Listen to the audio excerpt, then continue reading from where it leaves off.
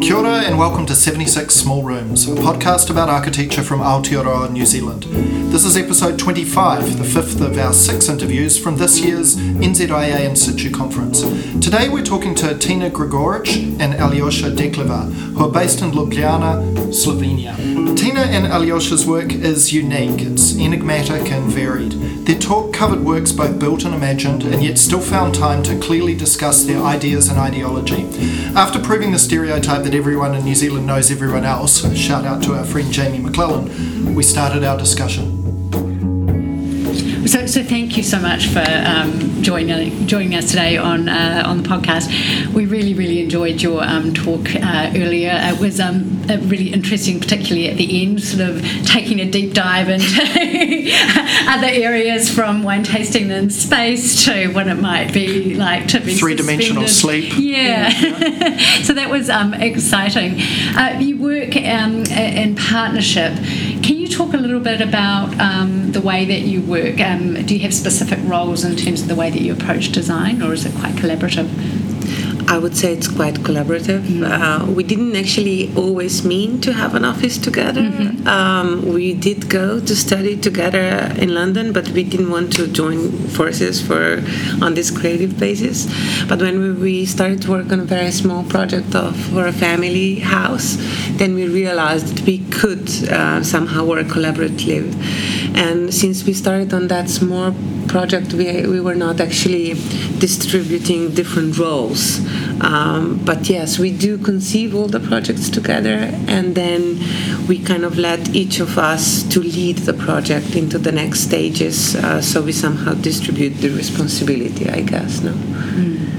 I think it's quite nice to run an architectural practice as a couple, because you actually develop ideas through conversation. So in a way, it's a pretty much different dynamics as a person would do it on its own, where everything that pops to your mind or whatever you are developing with your own thinking, and thinking in general, it is a very individual process, right? But as soon as you kind of put your own thinking into a conversation, the whole dynamics hits like a new road. And I think this is an advantage of what we have as a couple, because we are absolutely not the same. I mean, sometimes we are the opposites. I'm interested most of the times we are the opposite. I'd be really interested to hear in the things you don't have the common ground on architecturally, and how those things come into projects, and what do you do with that to find the solution you get to. But speaking about common ground, I think it helps us that we are in a way our backgrounds are in a way kind of similar, or how do you say that? The view of the world and the values we have towards life, we kind of share that. So I think that's a basis for our collaboration in a way. But still, two very different minds, and then of course it's a female side and a male side, and that already creates an interesting perspective to different things. But in a way, this is the beautiful thing, that you can start.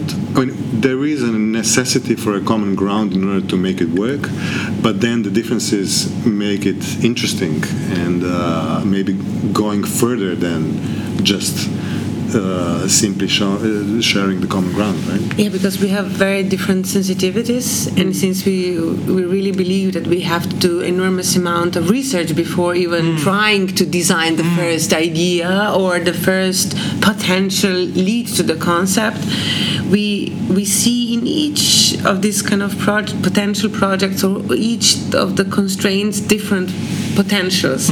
So sometimes I would propose to go in that direction, and then Alyosha would propose to go completely different direction. And then, but we are also not alone, even though we have a very small office, let's say about 10 people. We usually, and we have one partner, but we usually kind of do a group of people who are creatively working on one competition or one small house, or, so basically it's not just the two of us. So basically, usually we have many different positions, and then we try to somehow see what's the core of it, and therefore it's all the time a different somehow solution or output. But yes, we are super stubborn, each of us, and really, and then we fight for our thoughts. But I think it's the power of the argument of how strong each of the leads could be that actually goes to another. But usually we never compete the two concepts because we don't deliver final formal decisions. We just kind of deliver first steps in which to go, and then we usually produce the third step. So basically it's not like competing one idea towards the other. We never kind of sketch, okay, this is my proposal and this is another proposal, but it's like, shall we go that way? Do you think this, I don't know, the topography is a way to explore an issue, or do you think, which kind of material would be interesting to work with and why? And then through that we kind of gradually develop the project. Well, our lives are pretty much intense. So you can imagine.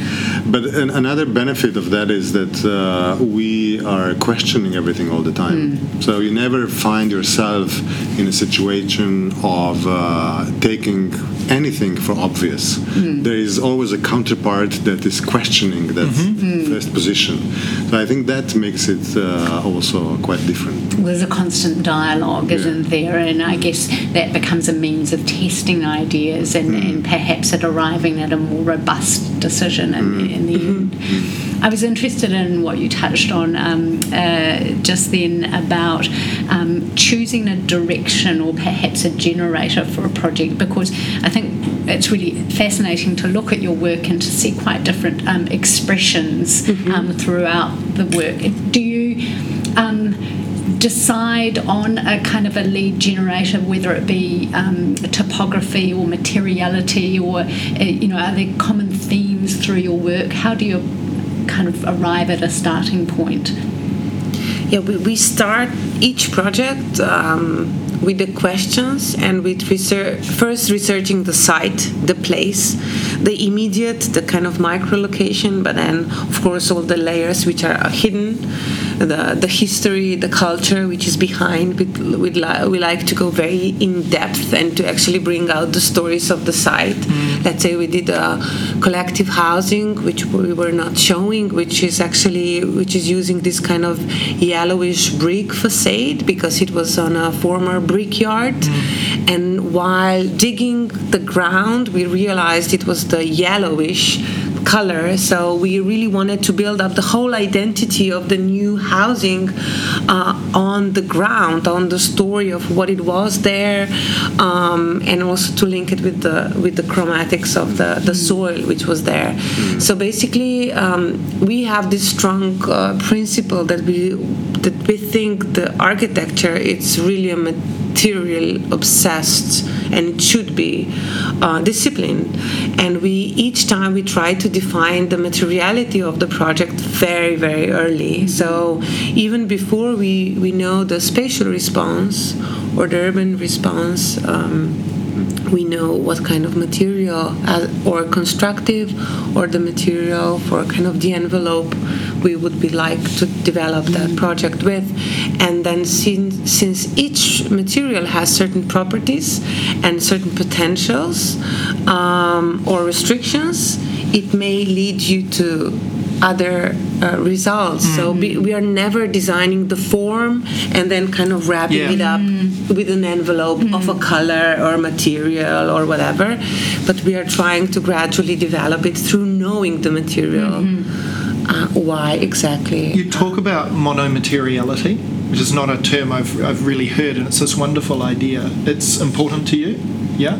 Why is it important? Because at least from a New Zealand perspective, and maybe this is shared, we're taught so much about the importance of pushing into exploring materials and their variety and how to put them together to complement and contrast one another. And monomateriality is the opposite of that. I mean, I was so struck by the image in the cast house with the stone downpipes.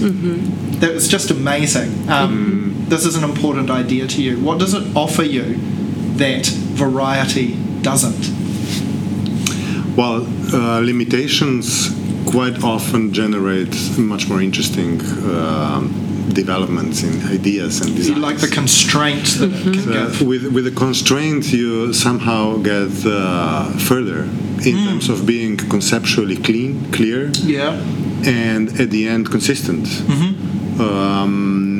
with a result that presents itself in the same clearness of what the message is, or what the story is. That we were speaking about the stories the whole day today. But yes, I think the monomateriality somehow derives from our heritage, where I was, for instance, born and raised up, where the stone was practically everything to architecture.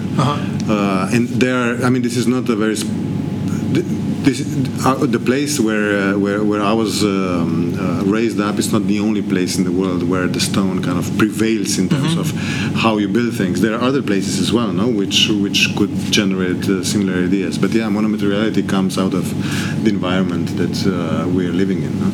And then you take it further on through your design decisions and thinking of how you actually create architecture which is haptical at the end. Yes. So, I immediately think of the timber heritage in Japan that generates a method of jointing that's very much about, specifically about how timber comes together, and stone will do the same thing, steel will do the same kind of So thing. it's not only about the material, but it's about the joining of the material, which we like to expose. We like to expose the technique that we are employing in order to use that monomateriality. Monomateriality is not like a mantra for all our projects, but it's only used in those places where there is certain cultural or heritage reference that it's relevant, and we wanted to build upon that idea. Is this monomaterial concept still possible today, even though we had to translate an understanding of the stone into the concrete, let's say, but also in the project of Chimney House, where actually it relates to the old barns, which officially or historically also the roof was actually out of wood, no?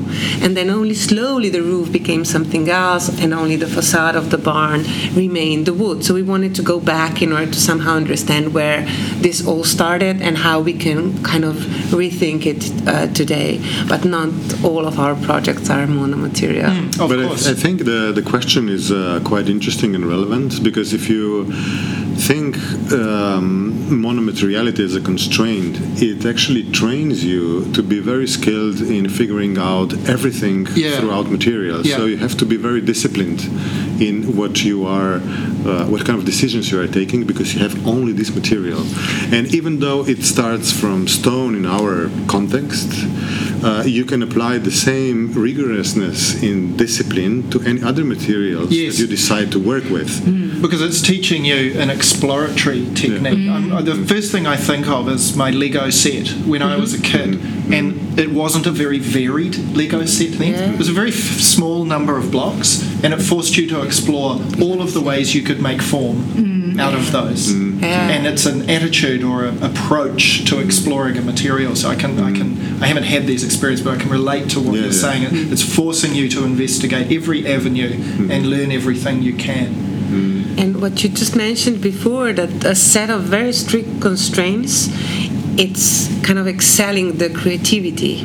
And we were fortunate enough that our first project, which was this kind of XX house, which is 43 square meter house in a super dense and heritage protected environment as part of the city center of Ljubljana, it had so many codes, so many constraints, heritage protection, volume definition, materials that we should be using, and so on, that our first project was to fight against all the constraints, or to somehow incorporate them and actually kind of rethink what's allowed. So we developed a new typology of this kind of three-dimensional, let's say, window that we developed on the roof, which is not allowed otherwise, and so on. And we also tested it many times with our students, that the more constraints we give them in the task, the more radically their answers are. And so you're both also involved in teaching, and I gather have taught at a number of different schools throughout Europe. How do you find that balance between teaching and practice? Yeah, I think it's quite challenging. Now I'm for 5 years a full professor in Vienna, which is like 400 kilometers away from Ljubljana. It's different culture. Austria is like a new territory. It's a really large city, also very large school. But it provides me this other part, like an environment in which I could, of course, bring all the qualities or the knowledge that I could teach the students, but also I could test with them certain things that we cannot within the practice. But it's hard, so whenever I travel, usually I travel weekly or every second week. For the 2 or 3 days that I'm in Vienna, I'm like 90%, I somehow close the office part, only if it's really urgent, and then I only focus to teaching, and then I come back. But then it becomes a problem because Alyosha is guest professor. He was just now in Germany, and then before in Paris and in Montreal.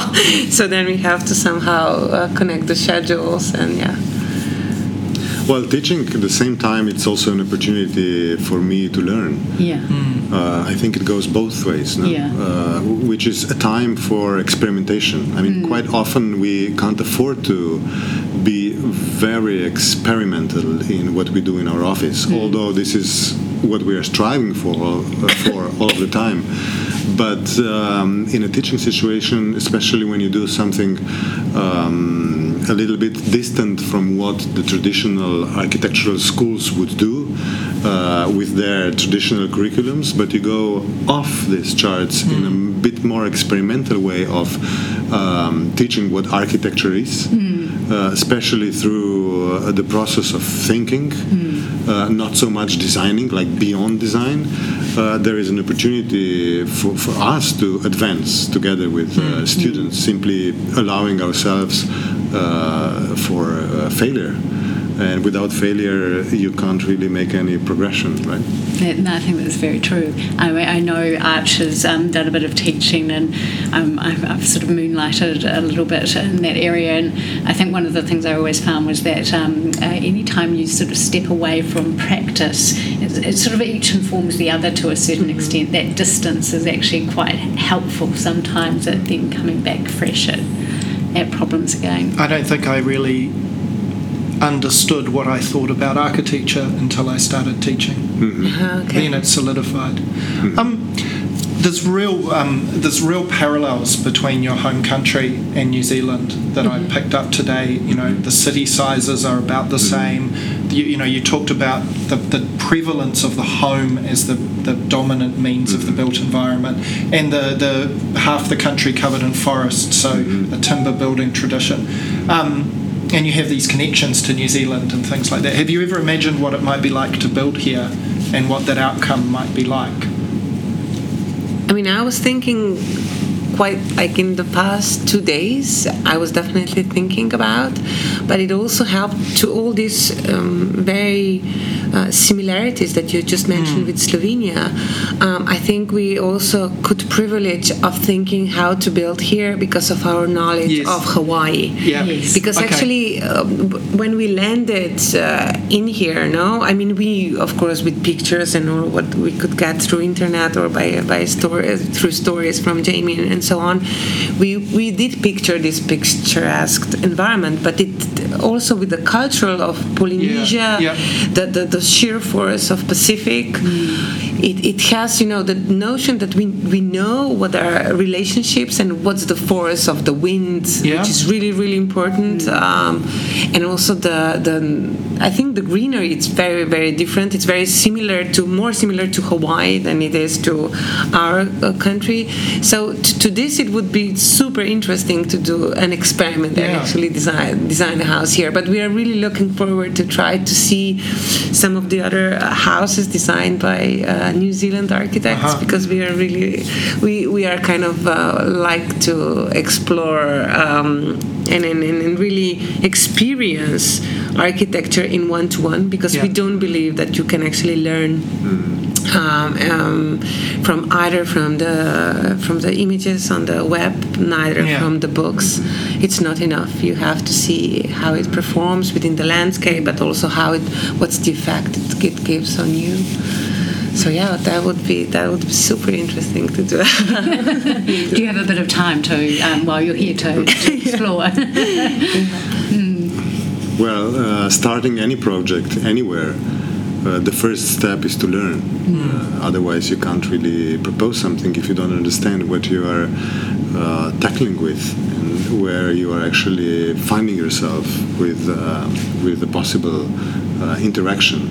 So I think this kind of learning process is very much important to any project. It doesn't really matter whether you are making it next door from where you're living or you're making it on the other side of the world. But it's true that we deliberately never did any competitions in the countries that we didn't understand the culture or we have never been there. So we never did competitions in Asia or I don't know, Dubai or all these countries, because we don't know the culture enough, we don't know the climate enough, we don't feel close enough to understand it on that depth that we would feel responsible to be able to respond to it. But yes, with New Zealand, with all this notion of our country and Hawaii, we think we might But you start with learning. Precisely. And so this is almost like it might be disrespectful. Precisely. It's almost a colonial act to impose before you learn and before you understand. I think every architect, before it starts to even think about the project, has to, in a way, embed the place, the sense of place. And that's, in essence, what we were discussing and being part of the traditional welcoming procedure at the beginning. I mean, it was a lot of people were speaking about the sense of place. Yes. And I think that's crucial in order to really intervene in a way that actually work together with what is already here. Yeah. Even though those things are not kind of visible on the first sight. Yes. And another thing which is super important, and we are losing it with proliferate mobility, is the sense of arrival. And we've learned that last year on Maui and in Honolulu, because right now, I mean, even this time, we kind of flew in from Hong Kong, so it's kind of first. Well, Ljubljana, Zurich, Hong Kong, Auckland, you've kind of been thrown into environments that you first... And climates and time zones. You face them, and then you start to kind of learn, in a way, almost as a reverse engineering, how you become part of this place. But if you imagine how people were traveling before airplanes were, the common... thing to use for travels, you could actually prepare yourself before coming to a certain place, purely to travel the distance that it's necessary to go through just simply to reach New Zealand. I think that kind of moment is missing, and you have to somehow get it back somewhere. No, this sense of arrival is super important as well when you want to intervene somewhere. But when we got it, we did a funny kind of family trip that we took our Volvo with a tent on top and we traveled to Morocco. So basically we traveled through Italy, France, then southern Spain, which is already kind of Arabic, and then over the sea. Stopping in Tenerife just for 3 nights, looking at Africa, just to anticipate there. And then arriving there, and that was very, very different to any our flying, travels. But it's because true. the speed at which the things around you change. Precisely. So you see it do that. Of course. And then being in the south of Spain, you basically slowly embrace the Arabic culture because it's so intertwined. It was historically, and then you move over. But it's true that actually we became very, very sensitive about that when we got this kind of commission to design the house on Maui, because we didn't dare to do a sketch before we traveled there. And we just said to them, we can think about, but we cannot do anything until we really get the sense of the place. and then it took us like Aalto was treating the places in which he designed things. He spent enormous amount of time on each of those sites and the plots over the course of 24 hours in different like morning, evening. And I think this kind of slowness of understanding a place would need to be kind of embedded before you try to design or respond. So if we ever get a chance to build in New Zealand, I would like to come to New Zealand with a sailboat. Yeah, what a way to appreciate your arrival. Right? It's a very different thing arriving by boat. I mean, I've always thought that actually the way to travel around the Mediterranean would be by boat. It was the way that it was traditionally travelled, and your approach by sea to a city is entirely different from being thrust into it by airplane or coming, on a motorway or something as well. It sounds delightful. It might take you a while though. Yeah, definitely. I think we're almost out of time. I wonder if just maybe one last question. Yeah. Why do your clients come to you? Pardon? Why do your clients come to you? Why do they choose you? Well, that would be a question for them. They're very, very personal, very, very specific reason. Each one has a very, very specific story. But I think we can't really relate to them as clients. Those ones that they come to us, they are either our friends or they become friends through the process of doing a piece of architecture together. But that's kind of, in our case, this is kind of limited to the more or less individual homes and housing. All the big projects we are just kind of simply getting through public competitions. Wow. And those clients, they don't kind of come choose to us. Is that we are deciding whether we want to do that, and eventually, if we get lucky, we win a project, and then we work together. So it's a completely different relationship that you build with a client on a bigger project acquired by a public competition, as opposed to the smaller one, which really, as you said, they come to us, but based firstly on again sharing the common knowledge or view to the world. But we have only few clients that they come to us, and those are mostly for the homes. We have 2 returning clients, which is very, very nice. So first we did some office work for them, let's say Metro Recycling Plant, and the guy who owns Metro Recycling Plant, it's the owner of the Chimney House. I see. So basically it's a recurring client, and that's kind of a very nice thing. And the same happened with the client of the compact karst house.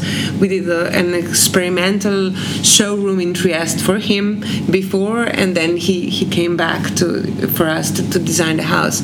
But some new clients, very rarely people who would like to just explore, So now we have an Austrian couple who saw the karst house somewhere on internet, and they wanted us to design the house in Trieste, so in Italy. So Slovene architects designing a house in Italy for Austrian clients. So now we are in the process of building that, and we are currently also just starting to design a house, southern from Seattle, there is a client from Los Angeles who saw the Maui house. He came to Slovenia to meet us because this is very personal. Sure. If you entrust your future to a person, you need to somehow establish certain relationship. So in that sense, parallel to building an architectural project, we're also building relationship. Well, that's a wonderful thing to say, and if you can stay friends through the whole process, it can be testing. But if it doesn't work out, there is no project. Hey, look, we'd love to ask about so many other things and keep talking, but I know that we're keeping you from cocktails and drinks. Look, just thank you very much for making time to talk with us, and enjoy the rest of your time here. It's been great talking. Well, our pleasure. Thank you for inviting me. Thank you for very nice questions. Well, that was Tina and Alyosha talking about their work and coming to New Zealand, and of course monomateriality, which is something that was an unusual concept, certainly to Art and myself.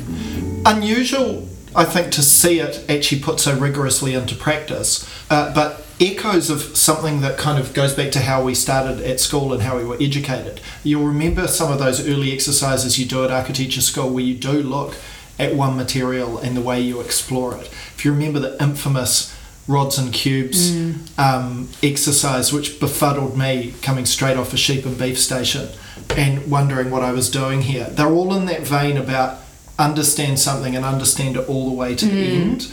And they show this amazing slide in their talk, which we talked about in the interview, of a stone house where literally everything was stone. So the walls were stone, the roofing tiles were stone, and the gutters and the pipework was stone. That's so lovely. It was mad, wasn't it incredible?